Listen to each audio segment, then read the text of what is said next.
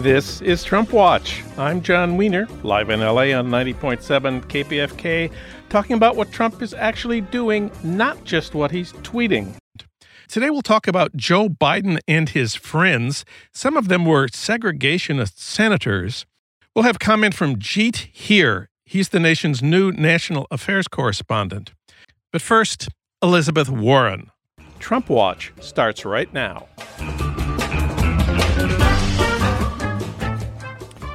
Elizabeth Warren has been drawing record crowds and climbing in the polls. She was on the cover of the New York Times Magazine on Sunday. She was also featured in the New Yorker last week. Joan Walsh has been traveling with her. Joan, of course, is the nation's national affairs correspondent and a political analyst for CNN. We reached her today in New York City. Joan, welcome back. Thanks for having me, John. Well, I want to note that we are speaking on Tuesday before the first debate, so we know nothing about what our listeners will know. But right now, the highest-ranked poll, which is the one from Monmouth University, last week had Elizabeth Warren in second place, Biden at 32, Warren 15, Sanders 14, Kamala Harris 8. Of course, we take that with a grain of salt, but there's no question that Warren's poll numbers have climbed recently. You were traveling with her in Iowa. Did you see her doing something different there? I think I did. You know, I've followed her certainly through her Senate career, a little bit before that with her work on banks and bankruptcy. And I've seen her speak before this latest trip probably a half dozen times. And I've always been impressed with her as a good speaker. But I feel like what's really made the difference in this recent swing, and also I think polling swing, is that she's really telling a very coherent story that puts together her own family history with her prescriptions for the economy. And it's the way she marries those two things in the course of about a 30-minute stump speech, varies a little bit depending on where she is, that really it holds crowds rapt, and it also tells a story, and it makes her kind of dizzying array of plans not so dizzying because they're coherent and they meet needs that she's identified that she either had met through her life or didn't have met. And so it's very effective to watch her increasingly meld the personal and the political. Bernie this week unveiled a college debt proposal that's bigger than Elizabeth Warren's. Along with Ilhan Omar and Pramila Jayapal and AOC, they propose to pay off all college debt, period. Elizabeth Warren's plan is to cancel up to $50,000 in student loan debt. What's her rationale for this level of forgiveness? Her rationale is that since she wants to pay for Medicare for all, and she wants to pay for a Green New Deal, and she wants to pay for universal child care, et cetera, and she's got a very expensive housing plan, she would argue that this is not the best use of federal dollars. And, even if we raise taxes and she's got a big plan for a wealth tax, there are more progressive things that can be done with that money. Now, I think that's a great debate to be having. I'm very happy to have two progressives out there, one of them saying, forgive it all, and the other saying, no, I think it makes more sense to do it this way. Elizabeth Warren fought the good fight against Joe Biden over his Wall Street politics for a long time, quite openly under Obama. You were with her from the last week or two. What does she say about Joe Biden now? Well, she's really trying to avoid getting roped into criticizing any of her rivals, and I think that's to her credit. Nevertheless, I persisted and tried to get her to talk about Joe Biden and even his, before Barack Obama, his history as a proponent of making it tougher for average people to declare bankruptcy. I mean, private citizen Liz Warren testified in front of Biden in 2005 against a bankruptcy bill he was co-sponsoring. She didn't convince him, but he told her she was very good. Oh, so A little pat on the head, maybe. But, so she's been going up against Biden for quite a while. And as she put it to me, you can read about it. She has a plan. She has, she's put these fights in writing in her books in the past. The fact that she doesn't feel like she'd rather talk about her plans going forward doesn't mean that there's not plenty on the public record about the way that she's tangled with Biden and the difference in the way that she approaches the financial industry and the sort of privileging of the financial industry that occurred under both Democrats and Republicans. That really is a both sides issue in the late 20th, early 21st century. And she was a very persistent and early critic of that. And a lot of people have come around to join her. Speaking of the debate, it was a great disappointment to many of us that we were not going to get to see Warren go up against Joe Biden on bankruptcy issues in the first debate. She's sort of she was in a category by herself, the lone frontrunner with 9 people some of them are great candidates, but they don't have the traction. And so a lot of us were frustrated with the way the debate competitors were chosen, but whatever. By the end of the week, they'll be making rules for the next debate, and we will hopefully see different matchups. Elizabeth Warren is a co-sponsor of the Medicare for All bill in the Senate, but Jacobin magazine headlined a story, Elizabeth Warren has a plan for everything except health care. What are they talking about? I think the headline is unfair, very unfair. The story is somewhat more fair. But, a lot of very pro-Bernie folks have a hard time with something that Warren does on the campaign trail. And it's something that Kirsten Gillibrand does. And it's something that Kamala Harris does. I don't mean to single out the women, but they're the ones who are on board with Medicare for All. And here's what it is that they've all co-sponsored other kinds of bills. Obviously, they're all co-sponsors of a variety of ways to shore up the Affordable Care Act. So while we're getting to the Medicare for All future, we make sure people continue to have decent insurance, or we restore that possibility, since the Republicans have somewhat gutted it.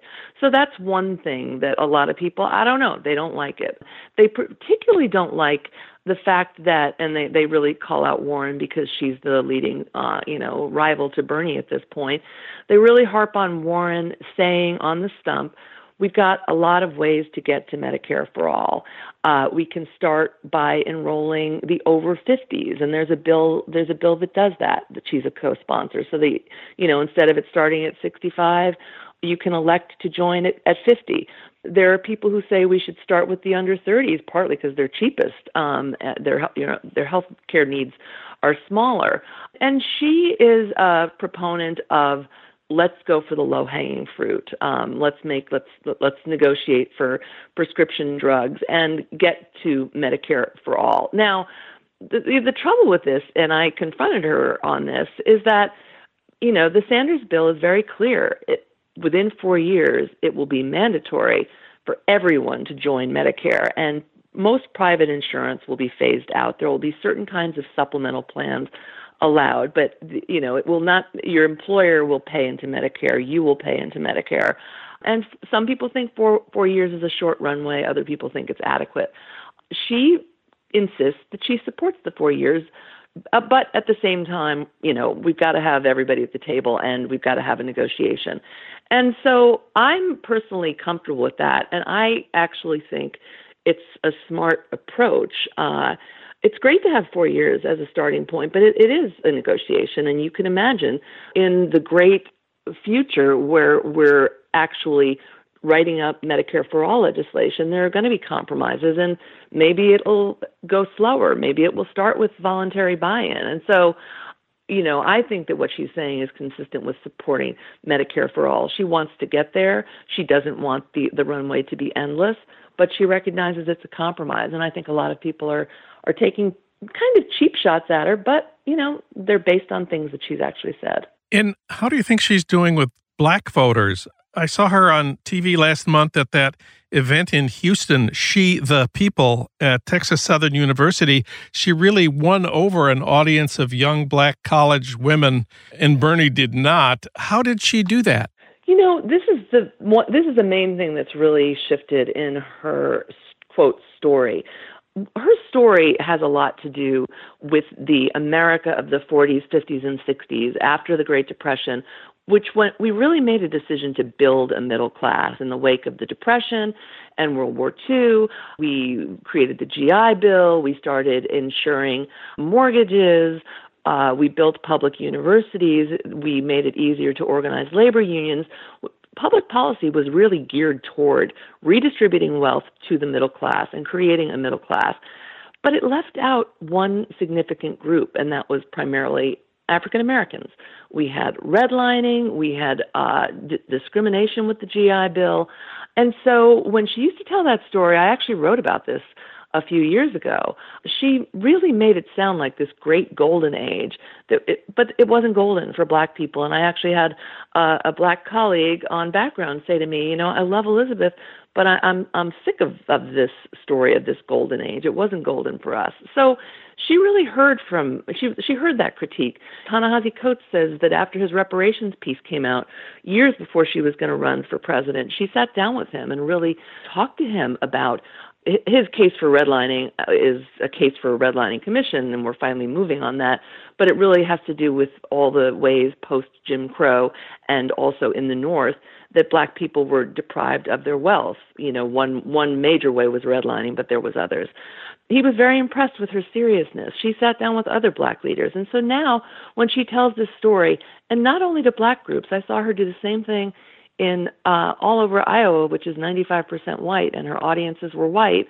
She also includes the fact that Black people were left out of this wealth building opportunity, that they were also subject to predatory lending. So she's really incorporated the other side of this legacy into her analysis, and she's got a plan for it. And people are very impressed. There's also something, Amy Allison, who runs the She the People group, which put on that great forum, she said that Warren did something else. She really turned and looked at the audience at one point and said, I know that no one here was ever handed anything. And it really made people feel seen and really moved her pitch away from kind of a political stump speech to a level of personal connection. And I think that's what she's doing so effectively with a lot of groups. And another reason it's very important for her to have reclaimed her story is when she ran against former Senator Scott Brown in 2012, he pegged her as a professor, a school marm, a Harvard lady, really out of touch with the middle class. She's a working class Oklahoman, and she has a story of real working class struggle that she tells effectively. He also was the one who started needling her about her, Native American family roots, and that she's continued to have some issues with that, some of them self-created. But taking ownership of her story has been very important because it means that the media, and Donald Trump for that matter, but the media, our colleagues, have had to move away from that caricature of her as Professor Warren, the school marm, the shrill lady, the one who's not so likable, and meet her on her own terms. And I think that's the most effective thing that she's done to really turn around what was a pretty depressing narrative in January and February of this year when she was polling consistently in low single digits and even dropped a little bit in some of those early polls. That's the main thing I see her doing along with her plans that's really pulled this thing out so far. Last question. You've been in Iowa, which of course voted for Trump last time around. Any sense of what the Democrats' chances are in Iowa at this early moment? I think they're good. Iowa elected three out of its 4 congressional representatives are now Democrats. It elected 2 young women to Congress last cycle. It increased the number of Democrats in its state legislature. It's an uphill battle, but you've got a lot of candidates, and Warren makes this case herself. She's got 60 people working in the state. Cory Booker's got another 30 or 40. Kamala Harris is building now. They are making the point that they are building the beginning of the November 2020 race, and they are building an infrastructure in Iowa that they intend to last, and hoping that whoever wins this primary, it is not nasty. The supporters they identify are activated. Iowans are really ashamed. Iowa Democrats, I should say, are really ashamed that their state went for Donald Trump, and they're really determined that it won't happen again. Joan Walsh's report, Warren Rising, appears in the new issue of The Nation magazine. You can read it online now at thenation.com. Thank you, Joan. Great to have you on the show. Great to be back. Thanks, John.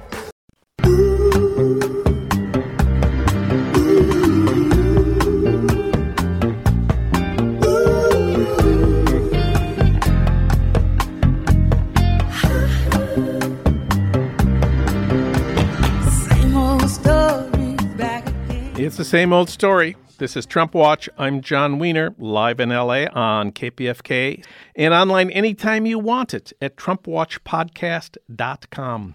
Now it's time to talk about Joe Biden. The best poll from Monmouth University last week had Biden with more than Bernie and Elizabeth Warren combined. Of course, we take all the polls with a grain of salt, especially this early in the race, but Biden is clearly way in front. For comment, we turn to Jeet Heer. He's a new national affairs correspondent for The Nation. Previously, he was staff writer for The New Republic, and he's written for The New Yorker, The Paris Review, The American Prospect, and The Guardian. And he wrote the book In Love with Art, Françoise Mouly's Adventures in Comics with Art Spiegelman. We reached him today in Regina, Saskatchewan. Jeet Heer, welcome to the program. Good to be here, and good to be at The Nation. Well, Biden's position is pretty clear.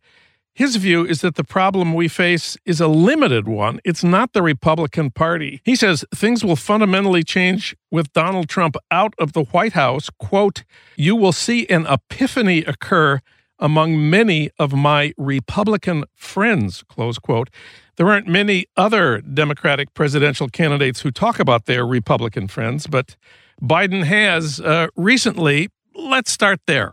Sure, yeah. I think one of the points I want to emphasize is I don't think that remark is an accident, or it actually gets to the core of Biden's political philosophy. He often talks about friendship with people he disagrees with, friendship with people in the other party. And I mean, he basically believes that America is a very divided country, divided by race, divided by class, divided by ideology. And what happens is people elect representatives, and then these representatives become friends, and they figure out ways to work around these divisions. And that is Biden's political philosophy, and that's what he's going to sell himself as. And that under the Obama administration as vice president, he was the one, Republicans didn't want to deal with Obama. He's the Kenyan Marxist Antichrist. Yes. But Obama could send, good old Joe, who has these Republican friends, and he could make deals with them. Is Joe Biden telling the truth when he says he was friends with these guys?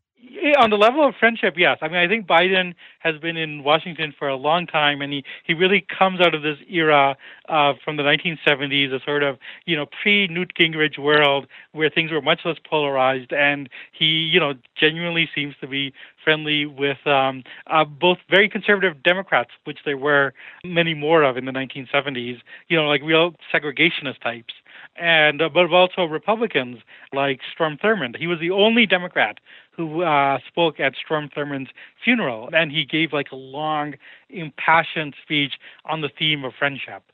So I think that there's every reason to believe that this is sincere. So Biden talked about his friendship with Strom Thurmond. Was that a gaffe? A gaffe, is defined as a politician inadvertently telling the truth about something he was not supposed to say. I don't think there was a gaffe. It was actually spoke at the funeral, and I would encourage listeners to actually Google the full speech because it's very revealing. I think it gets us the heart of Biden's philosophy. I mean, he acknowledges that Thurman had been a racist, but he says he had a change of heart and he was able to work with people, and he really presents the most benign possible view of Thurman's life. And I have to say, it's a kind of a false one. I mean, I think to speak of Thurman's change of heart ignores the fact that, this is a man who had an African-American daughter, produced out of a relationship that we would probably call statutory rape. I mean, Thurman was a young man and he had sex with a 16-year-old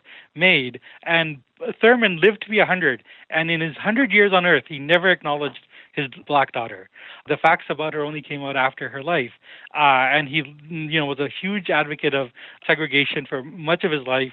Biden makes reference to the fact that he voted for extending the Voting Rights Act, but that's actually came out of a period where Thurman, after African Americans had the vote, courted them, he voted for that, and was sending his daughter to an integrated school. After the election, he immediately shifted his white daughter from the integrated school to an all-white school, and he went back on many of his courtship of black voters. So I think there's every reason to think that Thurman was a lifelong, very cynical racist, and Joe Biden delivered his eulogy. So this was shocking to all of us when Biden talked about his friendship with Strom Thurmond, but New York Times op-ed columnist Michelle Goldberg, who went to South Carolina last weekend to see the candidates in action, reports that ordinary voters don't seem to care about the gaffes that obsess people like us. She says, no one I spoke to in South Carolina was bothered by Biden waxing nostalgic about his friendly relations with segregationist senators. Most people hadn't even heard of it. I wonder what you make of Michelle Goldberg's report. I think that's accurate. I think that the number of people that are paying attention to politics closely is a lot smaller than one would think. Democratic voters have a generally benign view of Biden because he was Obama's vice president, and Obama was is the most popular Democrat probably. So I think that where this stuff will hurt Biden is more among the really hardcore committed voters, and it opens up areas of attack when voters do pay attention, like during debates. And certainly many of his opponents, Cory Booker and Harris and Sanders, have all called Biden out on this. So I don't think this is going to kill Biden's candidacy, but I think it does give his opponents something to work with. And is it correct that Biden's friendship with Republicans made it possible for him to form political alliances and achieve valuable goals, either when he was in the Senate or when he was vice president for Obama? That's his main point.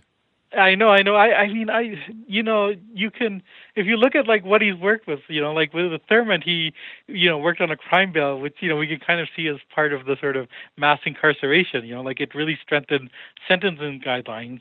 With another segregationist who's a Democrat, Eastland, he, worked to oppose busing, and he famously worked with Republicans to get Clarence Thomas, onto the Supreme Court, so, which is not something I think many people would support. I think more recently, he can say, I think it's definitely the case that with the stimulus bill, he was the one who was the point man, and he got 3 Republicans who might have not voted for stimulus to vote for it in 2009, 2010. But on many other occasions, even Jonathan Chait of New York, who's very favorable to the sort of Biden-Obama approach, acknowledges that, most of the sort of deal making was very minor and ineffectual, and didn't take place after especially after 2010, and especially we have to just acknowledge the reality of the Republican Party. Obama tried to reach out to them. He gave them Merrick Garland, a very moderate justice, and Mitch McConnell responded with complete resistance. And that's the Republican Party. This is the party of Trump, and it's not going to change. And the idea that the fundamental thing that Biden's going to sell, which appeals to some voters, many voters, is that the problem is Trump. Trump goes away, we'll be back to normal. We'll be back to the Obama time. But the world only turns forward. We're not gonna go back to a pre-Trump world, and the Republican Party will be has been Trumpized, and even more, it's been McConnellized. McConnell is the face of Republican resistance, and and I think both Warren and Sanders and other Democrats who are running are more aware of that and are really saying, we have to have a politics that tries to take on this extremist Republican Party and change the equation and be a fighting party. I don't want to get into the horse race stuff because I think Biden could win the nomination, and I think he could even win the presidency. But it's just a simple reality. Do we really believe that, good old Uncle Joe is going to, backslap, Mitch McConnell and solve all our problems? That seems like a pure fantasy to me. So it's a bigger fantasy than, Donald Trump's wall. He's selling an imaginary politics, and I think that's a problem. So are there any Republicans in the Senate today who want to be friends with Joe Biden? That's a really good and interesting question.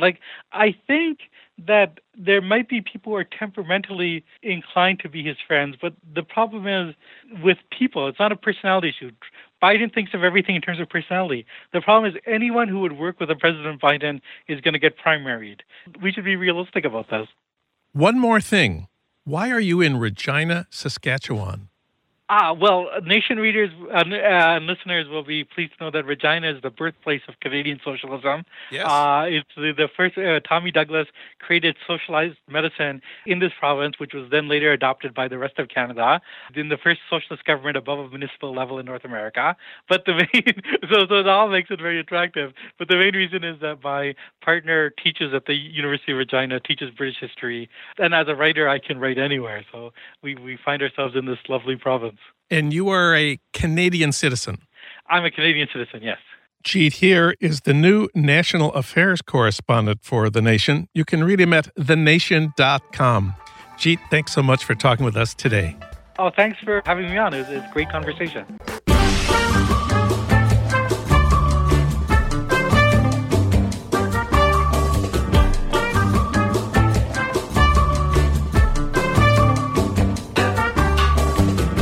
Well, that's it for today's Trump Watch. I want to thank our engineer, D'Angelo Jones, our producer, Renee Reynolds. As always, we thank Ry Cooter for our theme music, Mambo Sinuendo. Hey, Trump Watchers, if you missed part of this show or of any of our recent shows, listen online anytime you want at TrumpWatchPodcast.com. Trump Watch returns next week at the same time on the same station with more talk about what Trump is actually doing, not just what he's tweeting. I'm John Wiener. Thanks for listening.